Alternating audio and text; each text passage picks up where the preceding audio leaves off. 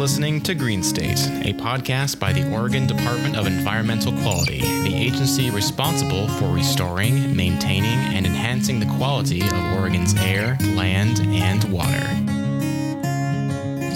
Welcome back to Green State, everyone. I'm Lauren Wirtis. And I'm Dylan Darling. So at the start of each Green State episode, we remind you that DEQ protects Oregon's air, land, and water. And in this episode, we're going to look closer at how DEQ specifically protects water. That's right. We'll learn about how the science of water monitoring meets the regulation of laws designed to keep water clean. The Water Quality Program's mission is to protect and improve Oregon's rivers, lakes, streams, and groundwater, keeping these waters safe for drinking, fish habitat, recreation, and irrigation, among many other beneficial uses. To understand what exactly the Water Quality Program does to achieve that mission, we started with the person who runs the program, Jennifer Weigel, the DEQ Water Quality Administrator.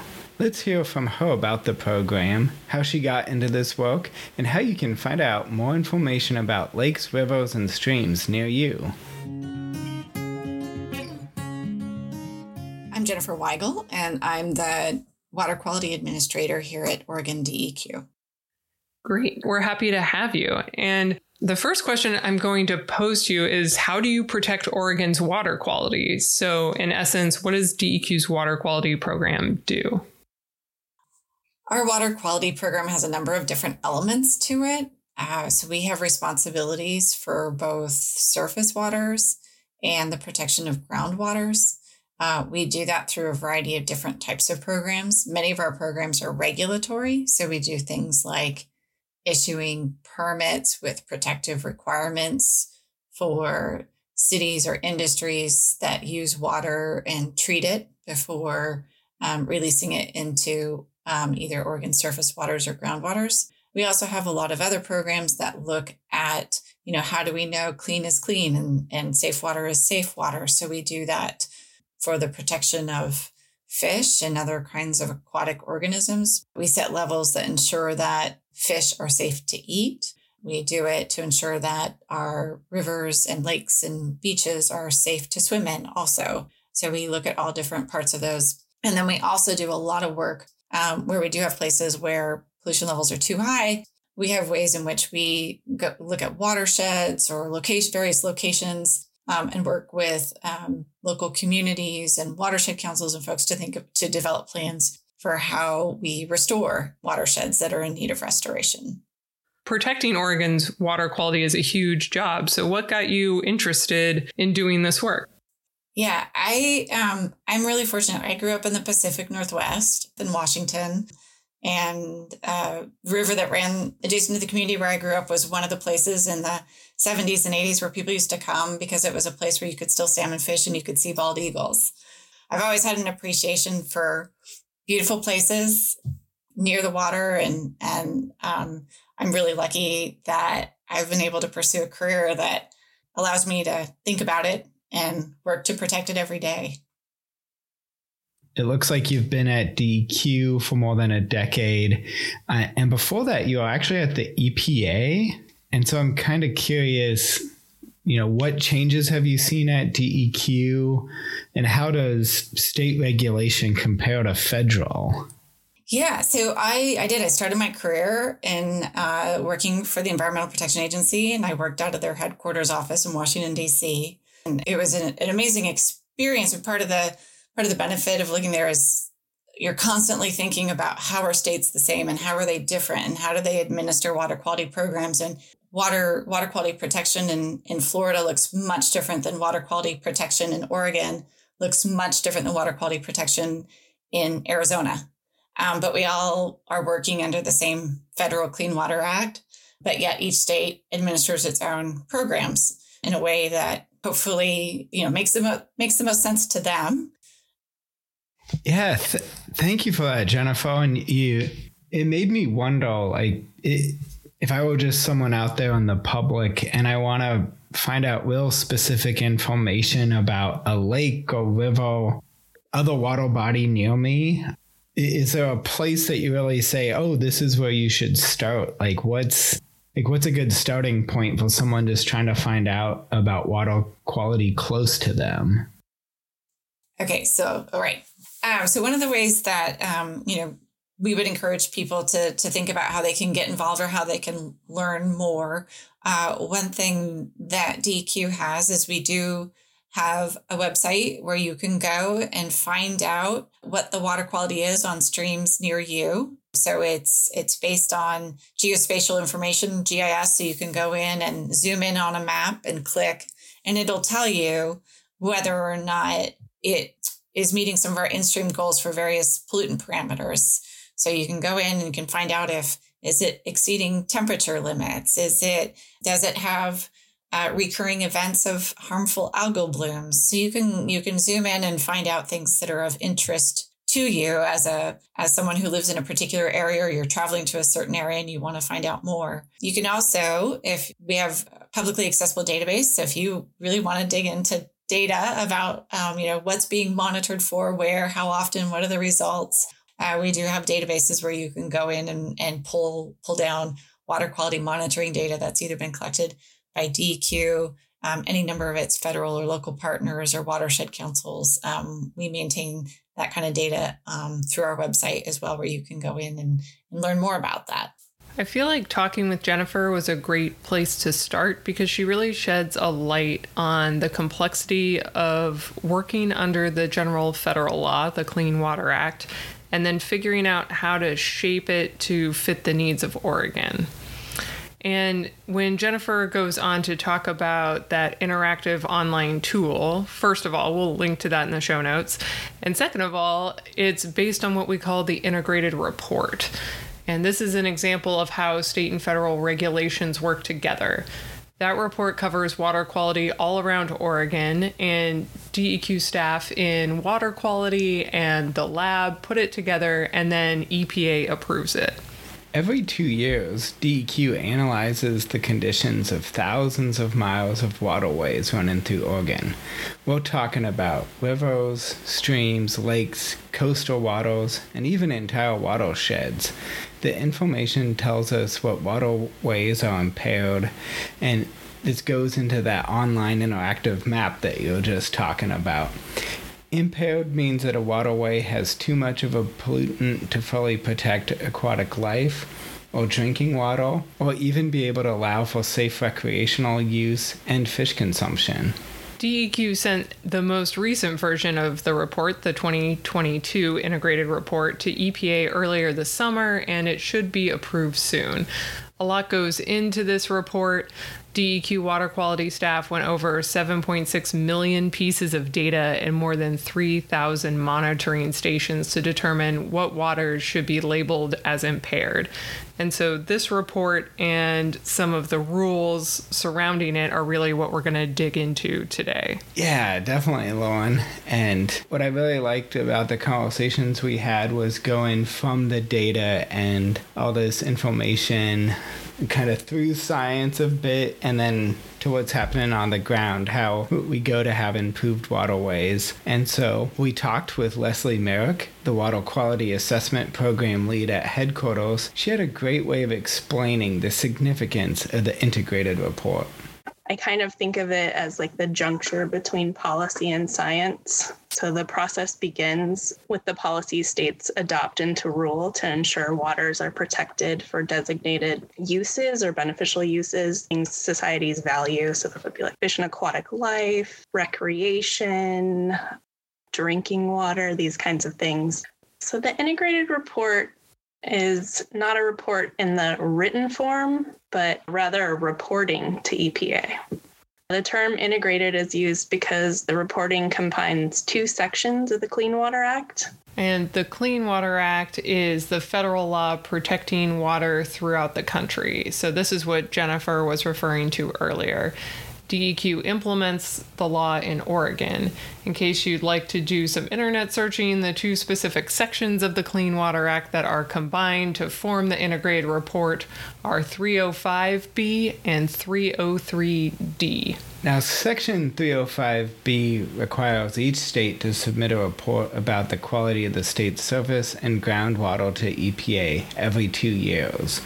The report gives the overall condition of Oregon's waters, while Section 303D requires states to identify waters that do not meet water quality standards. Waters that end up on the 303D list need some help. So waters on the list are subject to additional environmental protections and cleanup plans. That's right. And working at DEQ, I've heard about the 303D list before, and others listening might have as well. And Leslie clarified something for me. The 303D list and impaired waters are the same thing. So folks might hear both, think that they're two different lists, but they're the same one. We'll hear how she provides some context around that. So one thing I've kind of learned from this program is there's really a lot of names for the same same thing. So the 303D list is the impaired waters list. And an impaired water means that a water body is listed. It indicates that at least one beneficial use is not being fully supported, and a TMDL or another pollution plan needs to be put in place. So a TMDL would be a total maximum daily load, and that's just a plan, which I'm sure we'll hear about later in more detail. But the water body may meet water quality criteria at certain periods of the year, certain times, but data indicate that the beneficial use is not always supported. The most common reason waters around Oregon are listed as impaired is temperature. The water is warm enough that it is harmful to aquatic life or causing other problems. There are also other pollution issues, such as high levels of bacteria and low levels of oxygen. So once a water is considered impaired, what happens next? Are they doomed to stay that way? We learned about the Columbia Slough in Portland and Walla Walla Subbasin near Milton Freewater as examples of where water has improved. Andrea Motzke, basin coordinator for the Lower Willamette Subbasin, talked with us about Columbia Slough. You may have driven right by this water and not even noticed it. Columbia Slough runs parallel to the Columbia River by Portland International Airport and through the Cully neighborhood in Portland. EPA has highlighted Columbia Slough and improvements to its water as a success story. But before we get to that, let's learn more about what was the problem and how DEQ helped local agencies and organizations to address it. You're going to hear about TMDLs again. In the 90s, there was water quality sampling that was done for bacteria. And that sampling showed that the slough didn't meet the state's water quality standard for bacteria. And so it was put on the state's 303D list of impaired water bodies. And this is what Leslie was talking about previously. So this is a list of impaired water bodies that the Columbia Slough got on for bacteria. So once a water body gets on this list of impaired water bodies, then these clean water plans, also called total maximum daily loads, TMDLs, need to be developed. So it's a plan for responsible local agencies and organizations to put strategies in place to reduce that pollutant of concern. So that's what these TMDLs are for. So the Columbia Slough did have a TMDL in 1998. And then watershed staff from DEQ. So we work with all these, they're called designated management agencies. So these are those local agencies that are responsible for implementing these clean water plans or these TMDLs. And so they put together a TMDL implementation plan that DEQ watershed staff review and approve. We look at annual reports that they submit to watershed staff every year to show the status of their implementation to reduce, in this case, we're talking about bacteria. And they also, like every 5 years, do updates to their TMDL implementation plans to ensure that they're still doing what they need to do to reduce bacteria. A bunch has been done over the years to address bacteria in Columbia Slough. In particular, the city of Portland worked to reduce combined sewage overflows. That's when a big storm causes stormwater and sewage to overflow. As you might suspect, overflows are not good for water quality. And now, even if you haven't heard of the Columbia Slough, you might know about this next part of the story. So there were two big infrastructure projects that were done, one in the Willamette River and then one in the Columbia Slough. And these were called the Big Pipe. You might have heard that before, but again, these were immense infrastructure projects that took, I think, about 20 years for the city of Portland to implement. But what it did is once that big pipe got installed in the Columbia Slough area, it reduced the combined sewer overflows by 99%. So that's a huge reduction in bacteria going into the slough. So that was really a very significant effort that the city of Portland did. But there's also been a number of other types of restoration efforts. So bacteria can come from point sources like direct discharges from pipes into streams, but another significant pollution aspect of, especially with bacteria, these non-point or diffuse sources of pollution. So the city of Portland, the Multnomah County Drainage District, the Port of Portland, they all have restoration projects that they implement. And a lot of these are part of the TMDL implementation plans that they're required to implement. So a lot of riparian restoration work. So these are those riparian areas. These are those green areas with trees and shrubs along water bodies that provide filters for pollutants from getting into waterways. They also can provide shade if water bodies have temperature issues, which the Columbia Slough does.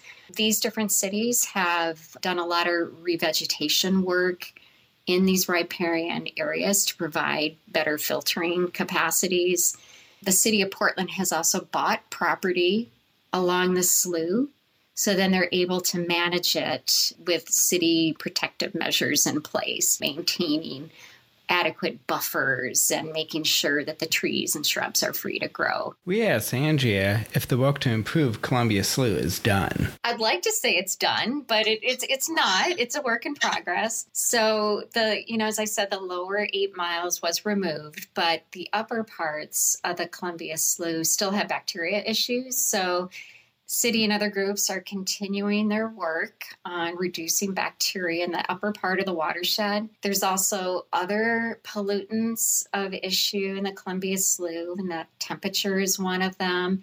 And then also just legacy pollutants like DDT and PCBs are still present in the watershed, even though they were outlawed, banned from use many years ago. They still continue to be found in the soils and other areas in the watershed. So we still see DDT and PCBs in the watershed. Now let's go to a different part of the state and a different river system, but one that still has needed restoration work to improve its water. The Walla Walla Subbasin includes the Walla Walla River and the South Fork Walla Walla River near Milton Freewater. That's in eastern Oregon along the state's border with Washington. We talked with Ryan Mitchie, a senior water quality analyst in DEQ's TMDL program. He helped with a recent analysis of this project. So, some history. Back in 1998, the Walla Walla Subbasin was listed on the 303D list as impaired due to temperature. DEQ put out a TMDL for the subbasin in 2005 focused on riverside shade and the shape of the river, two things that affect the water temperature of rivers. Over the years, local groups have planted vegetation in the subbasin, trying to add more shade, and levees have been removed and repaired, allowing the rivers to flow more naturally. Ryan recently helped with an analysis of the project. The purpose of my study, or the study that was worked on, was to go back and see basically how things were doing. How close are we to meeting those shade targets? How close are we to meeting those channel targets that were set in the TMDL? There's both some good and some bad news about this project. One thing is that I think it was 2006, it was just right after the TMDL was issued, the state of the condition of one of the levees, is the Milton Freewater levee, which is in the lower section of the river around the city of Milton Freewater. It was in a state of disrepair. I mean, there needed to be maintenance and work done on it. I don't know all the details of it, but at a certain point, the city itself took upon this task to repair the levee. One of the things that the levee accomplished was they moved it back from farther away from the river channel, basically. And that action alone played a significant role in some of the channel morphology changes that we documented in the study. It both allowed the river to kind of do a little bit more meandering, slow down. A lot of riparian vegetation started to establish previously where the levee was. And I think there was quite a bit of actual active restoration by folks in the watershed as well. But that one action alone, I think, had a big impact, at least on the shade and the way the channel was migrating. The other, and this is more of a little bit of a bummer, shortly after this study wrapped up, the Watershed Council there, the Walla Walla Basin Watershed Council, is really active in monitoring, doing temperature monitoring and various studies and analysis. And one of the things that they did is they did this whole big modeling analysis, and then some of which we leveraged for our study. And the year after, there was a 100-year flood, and the channel completely changed position. A lot of the riparian vegetation that had been planted or was there existing was, either gone, fell in the river. And based on the monitoring that they've done, the temperatures have increased significantly. So I guess on a silver lining, by nature of the shade getting removed, we know that shade does work because it kept keeping the temperatures a little bit cooler, but also just means that there's more work to do. Ryan and others working on improving the Walla Walla subbasin weren't discouraged by the flood. That's what rivers do. They move around, and it's actually good that things like this happen because that's a dynamic system, and what a TMDL is ultimately trying to do is build resiliency into that system, because you're going to see over time, temperatures will go up, temperatures will go down, the riparian condition will change through time.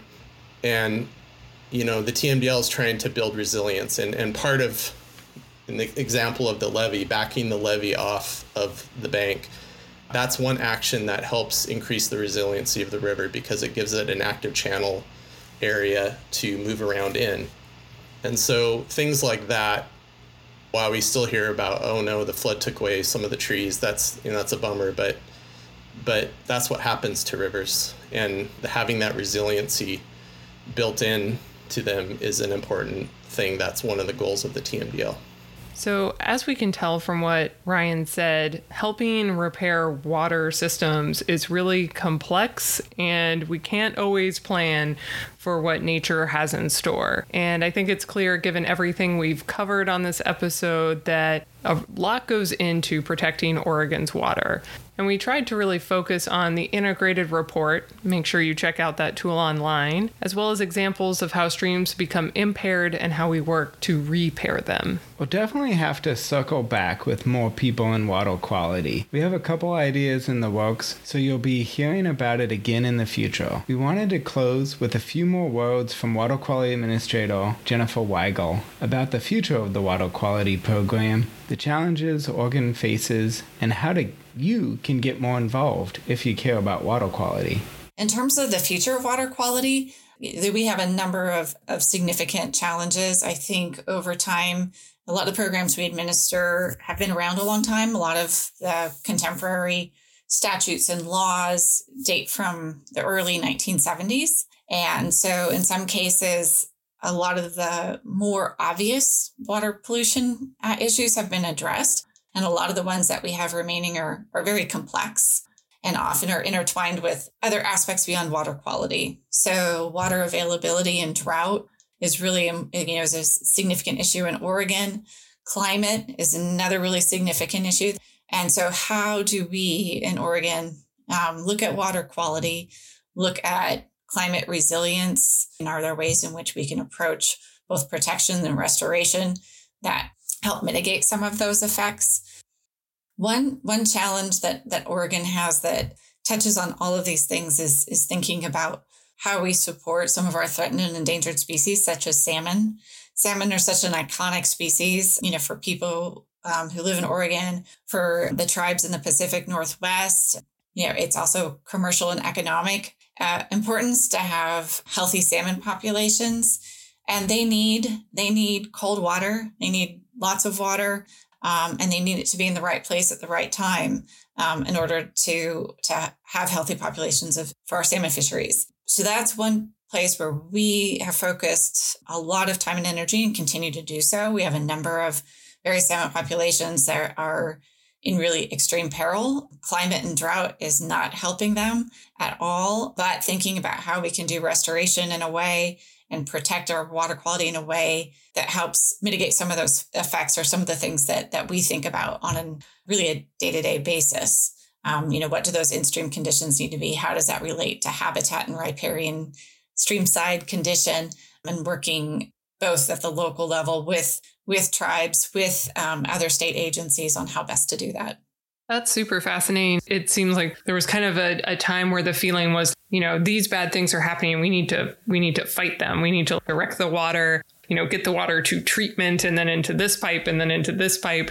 And now it's kind of more about integration and kind of like, okay, these are the systems at play, and how do we make our systems fit with the world system, I guess.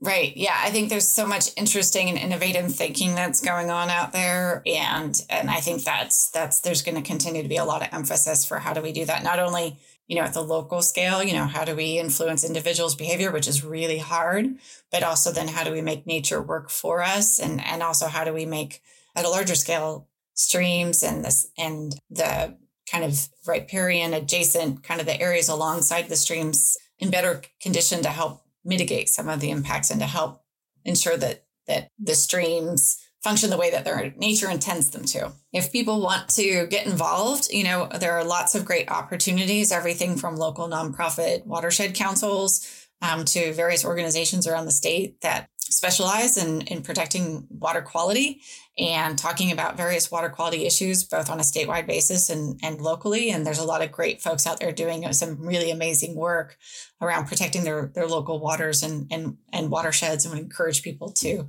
check out some of those organizations where they live. So like you said, Dylan, we're definitely going to have to circle back on water quality. There's just so much to cover. Folks who are interested in the future of water quality work at DEQ might be interested in looking at some of the program's plans online, like the Water Quality 2035 Vision and Strategy. We'll link to that in the show notes. And like Jennifer said, you can get involved in your community to help improve your local stream, lake, or river. We thought about listing those resources in the show notes, but there are truly too many to count. So just Google Watershed Council near me and you'll find something. For now, we hope that you feel like you understand a bit more about DEQ's water quality program and how DEQ is working to keep water clean and safe. If you want to learn more about DEQ and water quality now, check out our last episode of Green State. It's about cyanobacteria harmful algal blooms, an interesting water quality topic that can affect recreation and be a health concern. See you next time on Green State. Thank you for listening to Green State, the Oregon Department of Environmental Quality's podcast, and thanks to all the voices who contributed to the conversation. Our music is by Jason Shaw at audionautics.com. If you enjoyed this podcast, make sure you subscribe so you get our upcoming episodes. You can listen pretty much anywhere you get your podcasts. Feel free to rate and review. And if you have any questions or ideas for topics for us to cover, you can reach us at 503-451-0585 or by email at green.state@oregon.gov. To find out more, go to deqblog.com/greenstate.